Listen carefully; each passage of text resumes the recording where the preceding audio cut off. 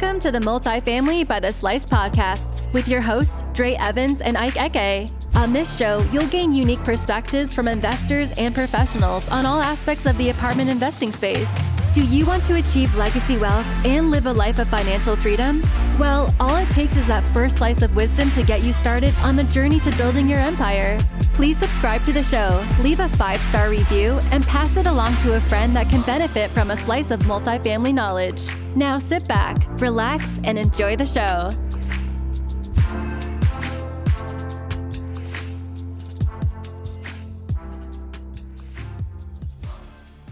What's up, folks? Back at it again, the Multifamily by the Slice show. We got two great guests today. This is going to be a little bit different. This is going to be our first couple on the show. We got Nate and Bethany Smith. Both of them bring a unique perspective to real estate. Nate himself, he's a 15-year United States Air Force C-130 Juliet pilot in the California Air National Guard. And then Bethany, she got her residential real estate sales experience being director of operations at one of the top sales teams in Utah.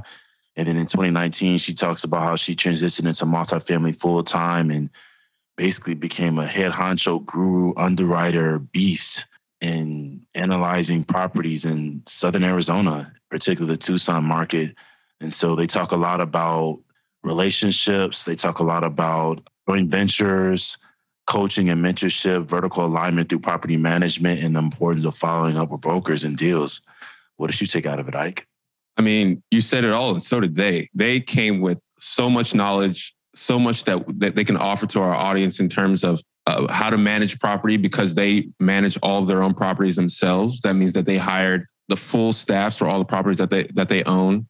They talked about the relationships they built, how they built those relationships, how they approached real estate professionals as well as owners that they were communicating with in order to buy their properties. I mean, the wealth of knowledge that is in this episode, it's fantastic. I can't wait for you guys to hear it. I'm excited that we did it. Not much more to say than that, Dre.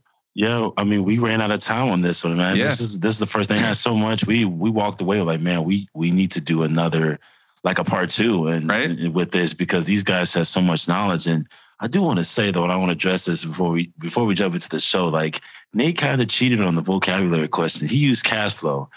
And I was like, you know what? For the future, for our listeners out there, if you ever use the word cash flow in the vocabulary section of the Giordano round, that is off the limits. Like he threw that in there, and I was like, you can never do that again. So, oh man! Without further ado, let's get into the show. Let's get it. All right. We've got the amazing Nate and Bethany here. Nate and Bethany, welcome to the Multifamily by the Slice show. Let's just jump right into it. Tell us about your story, where you're from each of your perspective, and how you got started in real estate.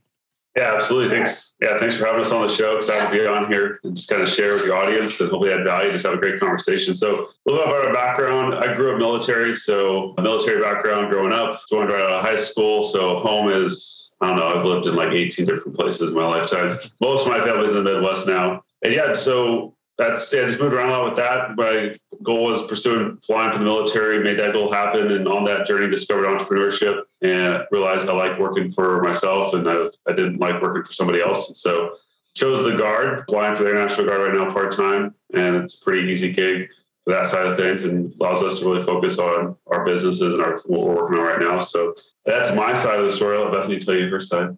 I grew up in Boise, Idaho. I was a homeschooler. We were both homeschooled, actually. And went to Boise State College, dropped out halfway through to marry Nate and moved across the country to Georgia. Yep, South Georgia, a little different from Idaho. But my background professionally, I worked in education for a few years, got into real estate, residential real estate, worked for one of the top teams in Utah in the Salt Lake area, Keller Williams brokerage for a few years, learned a ton about real estate through that experience. And that really piqued my interest to get more so into real estate investing. We'll probably go more into it, but Nate and I house hacked our first investment property. And that really got us, got our feet wet a little bit in the industry and really got us thinking, this is something that if we scale and do like multiple doors, it's going to be a real winner. So that's kind of how we started out. Wow. People always say you have to take a leap of faith at some point in your life. And it sounds like you did it relatively early on with your big move out of Boise. By the way, I went to SDSU, so we're a little bit of a rivalry. I won't hold it against you. But that's interesting. And you mentioned that you were in brokerage and agency prior to getting into investing.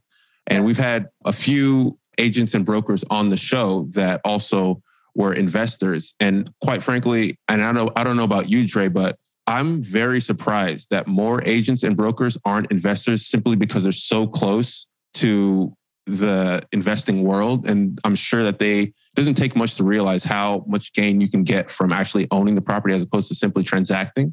So how did that sort of light bulb in your head or that switch flick for you where you decided, okay, I want to get on the investing side because there's a lot to be had in that realm? Yeah, I think the shift for us, so we had a little bit of our own personal experience. During the time that I worked for the residential brokerage, Nate and I also acquired another single family home that we essentially house hacked, but it operated as like a short-term rental and rented out by the door. So it kind of acted like a fourplex. There's 4 bedrooms. Each bedroom we were renting out individually. So it kind of acted like a fourplex. And that really kind of clicked on the light bulb for us about the whole concept of having multiple doors, where if you have one tenant that's gone or, you have a vacancy, then in that situation, you only have 25% of your property vacant versus 100% when you lose the one tenant in a traditional single family setup. So we had acquired that property. So that kind of got the wheels turning more towards, the multifamily realm.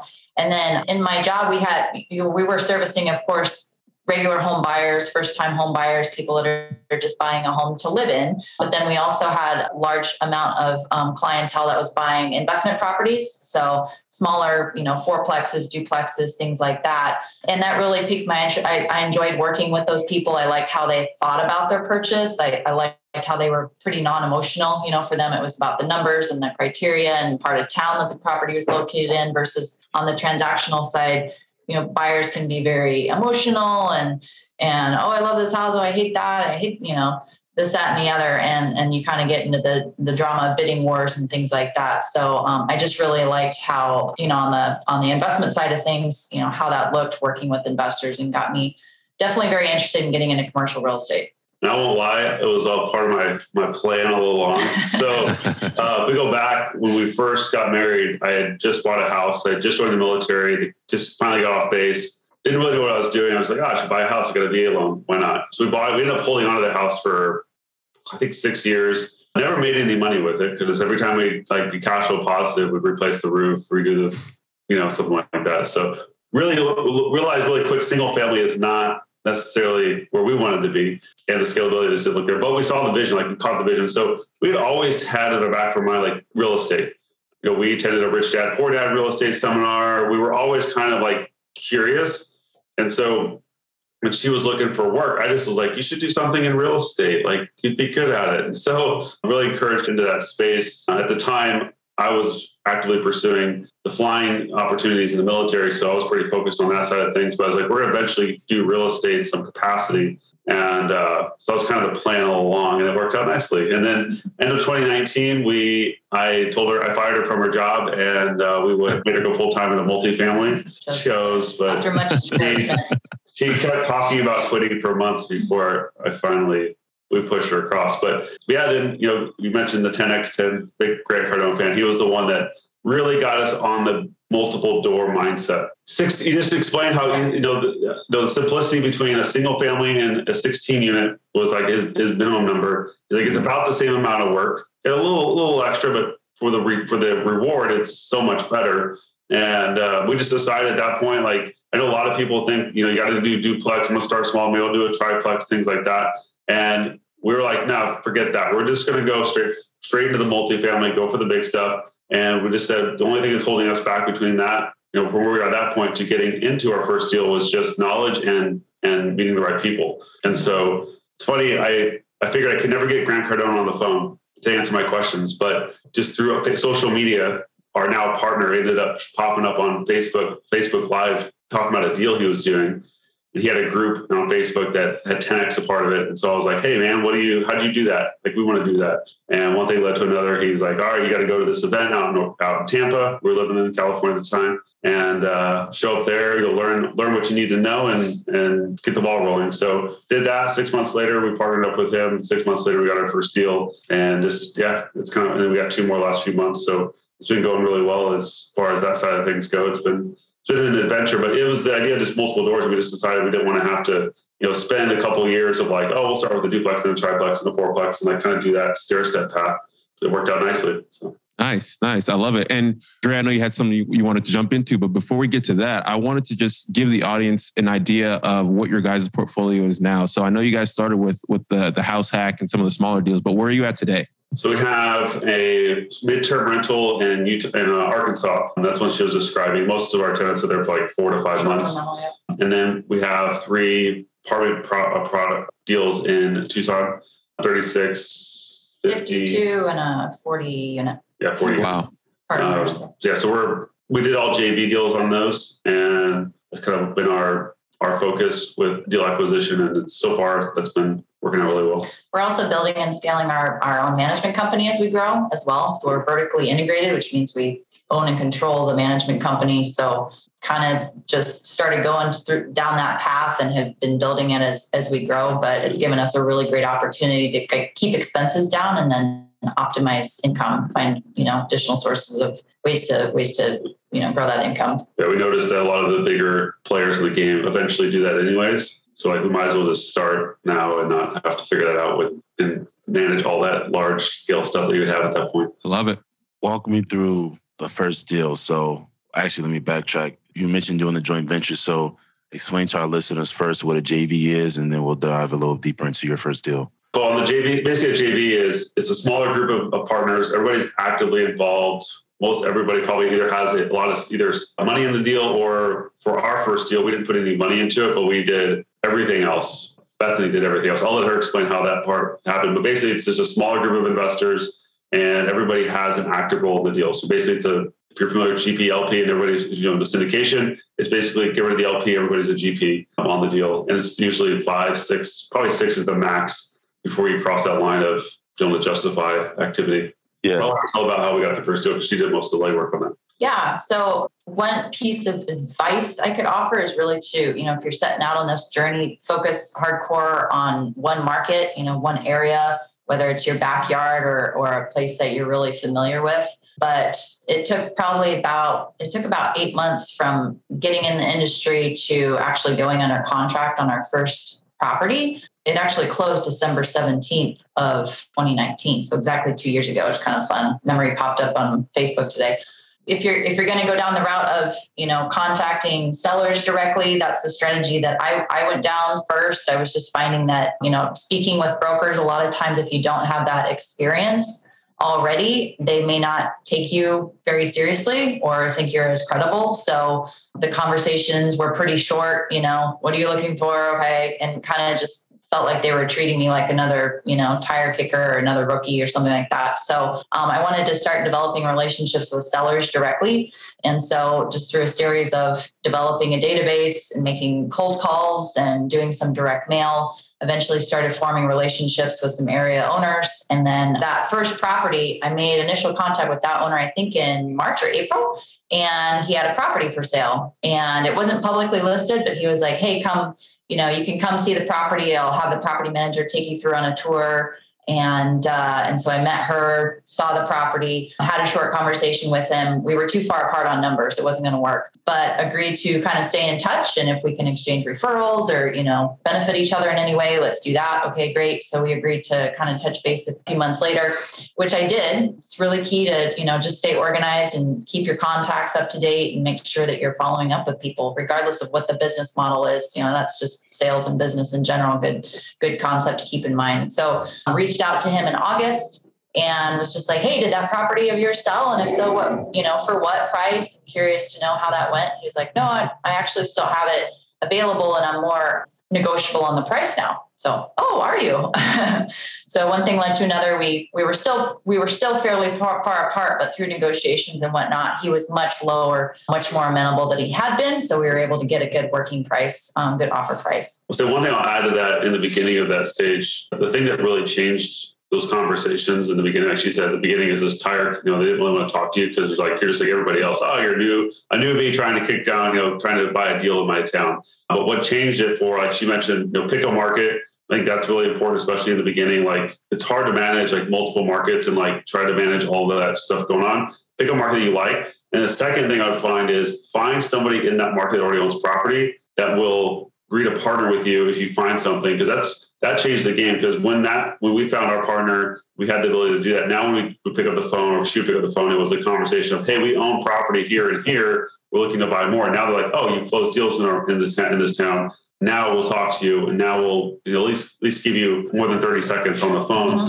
So that was a huge game changer for us, because I'm not against the whole coaching side of the business. Like, there's a lot of good coaching things out there, but we tried that route. But a lot of times your coach is not in the market you're in, or they're like, our coach was on the other side of the country. Yep. So it's more of a, you got this, like you can do it, keep making the phone calls, but he wasn't in the market. So we really couldn't leverage that very strongly, as far as like I just mentioned. So when we found our partner, which ultimately, ironically, ended up being the guy I talked to on the Facebook Live earlier, that initially got us going in the right direction. So it's kind of funny all of that worked out. But yeah, I think finding a mentor and finding where you can add value in that relationship, for her, it was acquisitions. He had other things going on. He had the capital, he had the investors, he had all the experience. He just did not have the time to find and source a deal. So he's like, here's everything. If you find it, we'll do it together, and worked out nice. Keyword is leverage. Yes, leverage.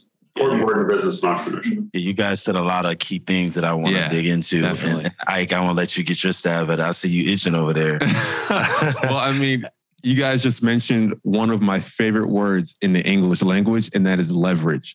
And in real estate, and in most businesses, but real estate specifically, there are many ways to apply leverage to whatever deal you're doing or whatever project you're working on. The first and most obvious is money.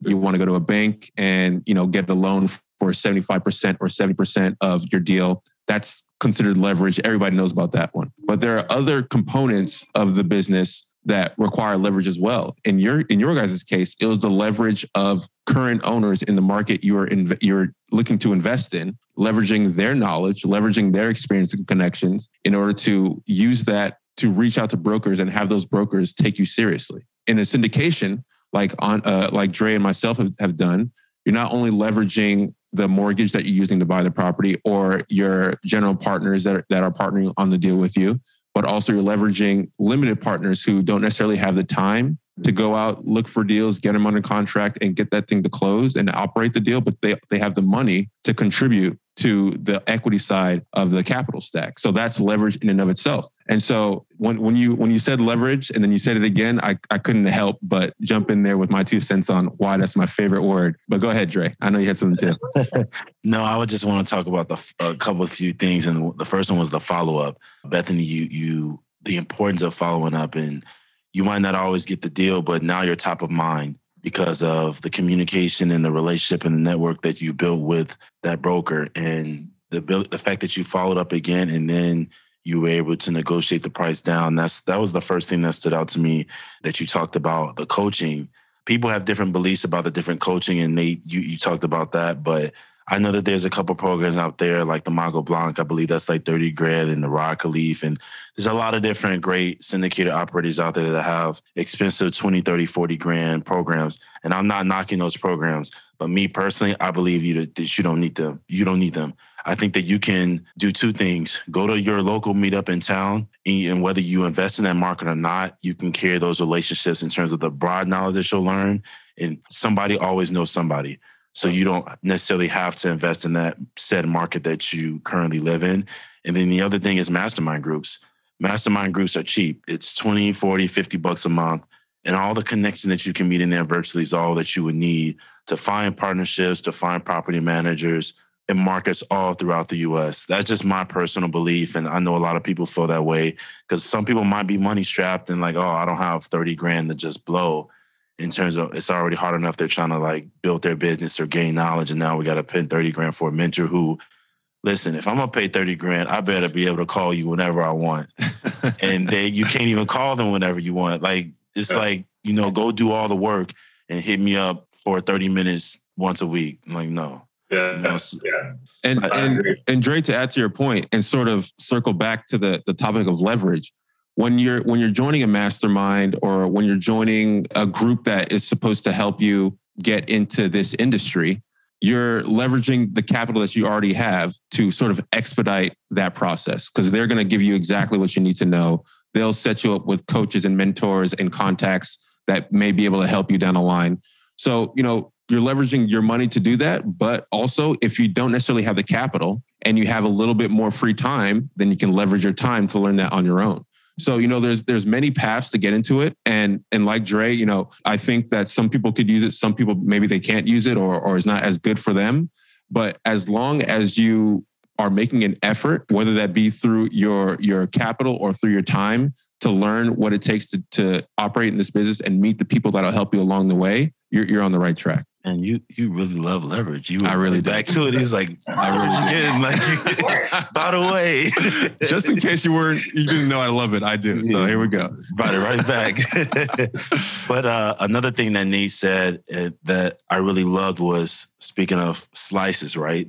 That slice of the pie, and you don't need the whole thing. And I think that I've seen this trend time and time again, speaking to other operators, and that's single family and multifamily. Everybody wants the full piece. They want the full slice. And it's like, you don't need the full pie or whatever. You don't need all of it. Like, especially when you're getting started, especially in multifamily, when you're trying to scale. I don't care if you give me 3% of the equity. That's something. At least you did your first deal, and that allows you to scale and gain knowledge. Like, no one's gonna, even if you found the deal and ran all the numbers and did the due diligence, and even if you manage it after the fact, why would I give you over 50% if I'm coming in with the cash? You know what I mean? So it's just like, I think people get greedy. And for my listeners out there, I want to say to you, don't get greedy. Just having a deal is better than having no deal at all. Absolutely. So just take a little bit of equity in the deal. And if you're doing all the due diligence for no money, and then you can invest. And that also drives to your point too, to go straight to large multifamily, you do not need any money. If you find the deal, and you do the due diligence and you do the underwriting, which is also another way of saying analyzing a deal that Bethany did,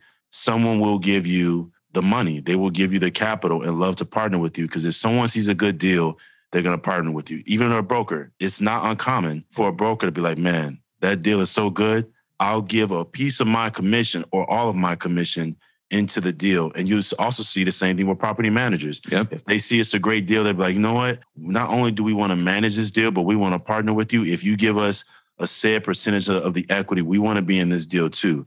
And that's the power and the beauty of multifamily. It's so creative. It's so unique. There's so many different scenarios you can walk into, and we haven't even talked about seller financing. That's a whole different beast and a whole different ball game. But I freaking love multifamily for that reason, because it's so flexible, and then it goes back into that idea of like just teamwork. Yeah, it's amazing. So Nate and Bethany, you guys mentioned that you manage your own properties, that you're essentially vertically integrated. Talk to our listeners about the process, the decision making behind that, and also the process by which you set that up for the buildings that you own. Yeah, so it started. We kind of worked into it by default. So property management, generally when you have managers that specialize in like 100 count and over properties, they kind of just have to be good. They're managing larger properties. Not all of them are good by any means, but they just kind of, they are required by the size and nature of the asset to be on the ball. When you get under 100 units, it's kind of hard to find good management in that size range, at least in the markets we're in. And that's kind of what I hear from my other contacts around the nation that are also investors, that it's just hard between like 16 units to 100 units. It's hard. And then under 16 units, you have a lot of single family managers that are really good, but that 16 to 100 units is just kind of awkward. So we had an on-site manager that has been in the business for over 20 years. That was really great at what she did. And we just kind of kept building that team as we brought on additional properties. So, we'd hire a maintenance man, or get another on-site manager plugged in if we need to. Long story short, just continually small pieces building that team, and forming an LLC where, all of us are owners of the LLC essentially, but it all comes down to teamwork and finding the right people to put in the right seats. Every business is essentially systems and people. And once you have the system dialed in and really good management program, there's several out there. We use Appfolio. It's been really great. We transitioned to that this year. Really thankful for that. There's a lot of automation that has come with that and made things simpler. Our legal team, attorney office, they have some nuances, online platform, a notice posting service that they use that's kind of streamlined that for us as well. So just, we're able to really think, creatively about how can we make things more efficient. And that's been one aspect of the business that I wasn't entirely expecting to get into, forming our own management company and building that. But it's been really fun and such a huge learning experience to learn all the ins and outs and nuances of the business. And so, yeah, that's basically the path that we're on for that. And so, one of the things that a lot of operators look at, especially during the underwriting period, is, the costs of managing property X that's in market Y, where you're doing a lot of estimates. You're looking at a lot of, relative data and using rules of thumb. Do you find that being managers of property in the market where you're actually actively looking for deals, do you find it much easier to underwrite the next deal since you're sort of on the ground doing the day-to-day management? Oh, for sure. Yeah. And then we know, the ins and outs of what should expenses look like. So, on average, a water bill should be this much. This property, their water bill is double what it should be. Well, then they have a leak somewhere, pool pumping is leaking, toilets leaking, something like that. Or you're able to, look at a P&L or a financial sheet and you'd be like, where's their laundry income? There's no laundry income on here. So you're able to read between the lines. That's one learning curve I think newer people, will struggle with a little bit, is kind of knowing what to look for that's missing, what's not on this sheet that I can kind of, read between the lines for, or, lack of communication, or if you pick up a property that's, that's got a really high vacancy and a lot of vacant units, why is it? Is it got crime? Are they not marketing the units at all? Is it bad management that's, cutting corners and maybe stealing, or, putting in tenants that they're not vetting and that sort of thing. So just really, yeah, it's been a great learning, experience to just learn the ins and outs of the business and knowing what to look for that might be missing. What other factors do you look for underwriting a property aside from bad management, high occupancy or vacancy rather? Any other underwriting criteria that you look for in the Tucson, Arizona market? Yeah, without getting too much in the weeds, kind of bigger picture, the location's got to be really good. Now, does that mean it's like it's a class A or like creme de la creme area? No, but it's got to be a growing area. So like in our market, for instance, the path of progression is basically coming from the north down. There's a lot of employers, new businesses coming in, healthcare centers going in, transportation, those sorts of things. And that's kind of coming from the north and moving south. And so all of our properties are on the north side of town. So while individual pockets may be a little, have quite a bit of room for improvement, maybe there's some abandoned buildings, empty commercial buildings, things like that. The path of progression is upwards, and you can see the small changes starting to be made, so sticking to a good, solid growing area is really key. And then I would say one aspect to really keep in mind is don't be afraid of the rough properties that are a little rough around the edges. It may mean that you need to factor in and underwrite contract security for the first 60, 90 days. If it's a bad apple in a good neighborhood, that's 110% worth it, So factoring that in. Yeah. And then, like I mentioned, reading between the lines and knowing what's missing. So, laundry income, are they not collecting late fees? Are they not, charging for pets and pet deposits, that kind of thing? Just knowing what you can add in is really key. Right. So we normally move into our second half of the show, which is the legacy round. And that's typically when you open up and talk about your favorite acquisition or networking, and you've pretty much already covered that. So we're going to jump, for the sake of time, jump straight into the Giordano round, the last part of the show. As you know, this is the Multifamily by the Slice podcast, which alludes to Chicago pizza, the number one place being Giordano's. And the Giordano was Italian. It's short for the flow of things. And so we want our listeners to walk away with a slice of knowledge. So it's going to be a series of 4 questions. Ike and I are going to go back and forth, and we need you to answer them. So the first one is routine is key. Describe what a typical day looks like for you. and how small daily discipline tasks help you be successful? Yeah, I mean, definitely important. It's one area that I probably need to work on more so, but just the biggest things we just try to focus on is making sure we're taking care of ourselves first. So working out, trying to focus on eating healthy, like really, that was a big, thing we really focused on lately is as we're pursuing big goals and big dreams and things like that, we want to make sure that we're not sacrificing our health. So when we get not arrive, when we start getting there, want to be able to enjoy those types of things. So that's really been important for us. And we would find it helps with the mindset too. It keeps your brain sharp, keeps your mind sharp, keeps you moving in the right direction. And then from there, from my side of things and what I'm involved with, it's just being consistent with, checking in with clients, checking in with partners, checking in with, opportunities, things like that, follow up, those sorts of things. But those are kind of my routines. Bethany's a little bit different. But yeah, I would say first, one concept I love and try to live by is controlling the first 45 and the last 45 minutes of the day. So that looks like personal development. If you're, spiritually minded, spending time in the Bible, other books, things like that, having a quiet time where you kind of focus your mind on positive things and then taking care of yourself. Like Nate said, physically getting out and moving. Motion is lotion. So the idea of stacking some small wins early in the morning, like I feel so productive when I'm able to control my time, read, journal a bit, go work out, eat a healthy breakfast all before 8 a.m. And then just able to really attack the day, And then at the end of the day to bookend that, being quiet and peaceful and again, working on some personal development things, reading good books, things like that mean a lot and go a long way to just kind of keep that momentum rolling into the next day.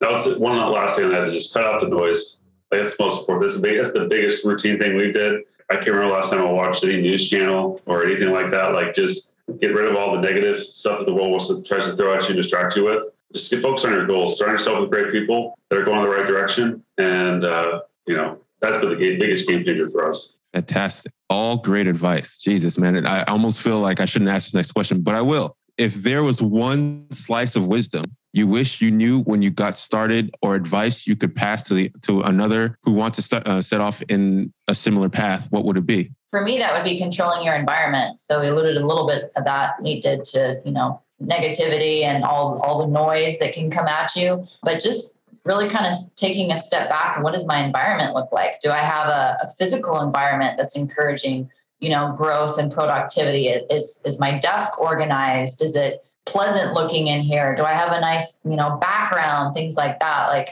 That's really key for me to feel like I want to, be productive and do the work. But then it's also your relationships. Who are you surrounding yourself with? Are you surrounding yourself with people that are cleaning all the time, making excuses, being negative, backbiting, spreading rumors, talking ill of other people? That's going to creep in. That's going to work itself into your subconscious and you're going to act the same way. So those are two big things for me. Yeah, and I'd say the biggest thing for me is just being, she's a controlling environment is probably the most important thing. One of the things that we've consciously done over the years is cut more and more things that don't serve the mission and the vision for our lives. And part of that mission and vision is impacting people, but you got to make sure you're putting yourself around people that are going to pull you up or that at least or force you to grow and not spend time with people that are going to pull you down. It's kind of a little crabs in a bucket type of situation that if you're trying to go big and you're still hanging out with people that aren't have that same vision as you do, you're just going to get pulled back in. The whole, the 5 people you surround yourself with, that sort of mindset. That's been the game changer for us. And then also, don't be afraid to shake hands. You're one relationship, one handshake away from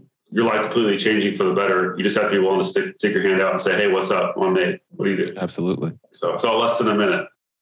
What are your favorite or 3 most critical real estate terms multifamily investors should know and why? I'll start with the first one. Asset classes, very key to know asset classes. So they go from A to D essentially, and A being the nicest. So this is like your Taj Mahal properties, trash valley service, resort style pools, stuff like that. B class, not quite so nice. Everything's functional, pretty modern. C class, everything's pretty well functional, clean and well kept, but probably nothing too fancy. Usually have a common laundry facility. And then D class is those really rough properties and probably not very well maintained, very low cost finishes. So that was pretty key starting off. I don't know. I'm not involved in this as much as you are. I like cash flow. So cash flow is everything. How much money is that thing making?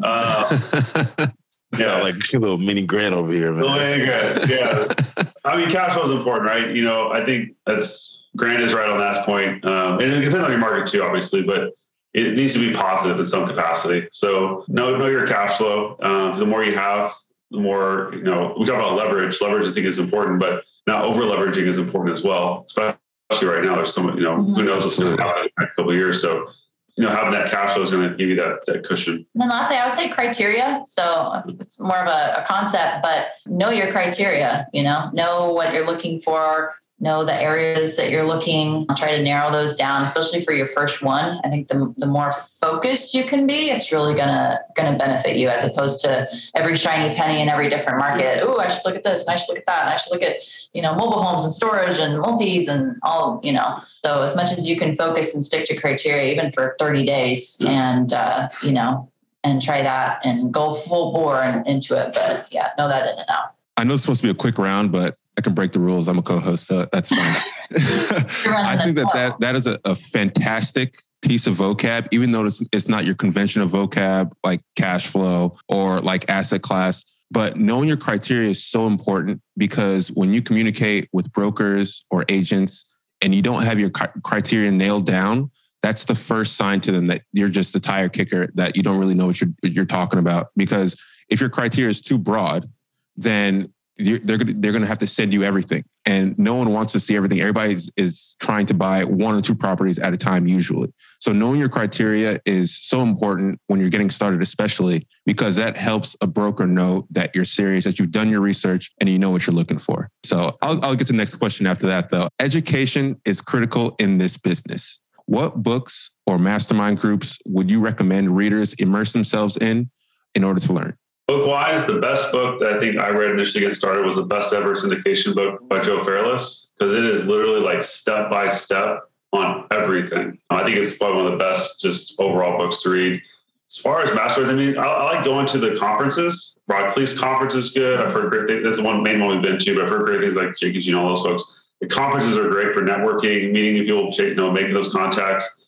And learning that ground floor education too, where you learn that vocabulary and the whole process. That's really key to learn that foundationally. Yeah, I really enjoyed Grant Cardone's online course. It was really good. But the caveat to say is I got into it like super cheap. Like it's like wicked expensive now. So I wouldn't necessarily recommend it now. If I got it for like a few $100, get some crazy deal going on back in the day. But Rod's courses are pretty good. But again, the biggest thing is just there's so much information out there that's free. Podcasts are great. Books are great. There's so many opportunities to get the basic knowledge down before you jump, especially before you jump in any sort of program. Like get the basic, get an idea of like what you really want before you spend the big money, because we've spent the big money and I don't recommend doing that. Nate, you surprised me. I thought you were going to say one of the Grant Cardone books, actually. It's a good book, but it's kind of Joe Ferris's book, way better.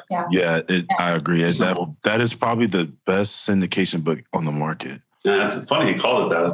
I don't think there's any other book like that. No, that was the primer. We had that thing marked up, highlighted, tabbed.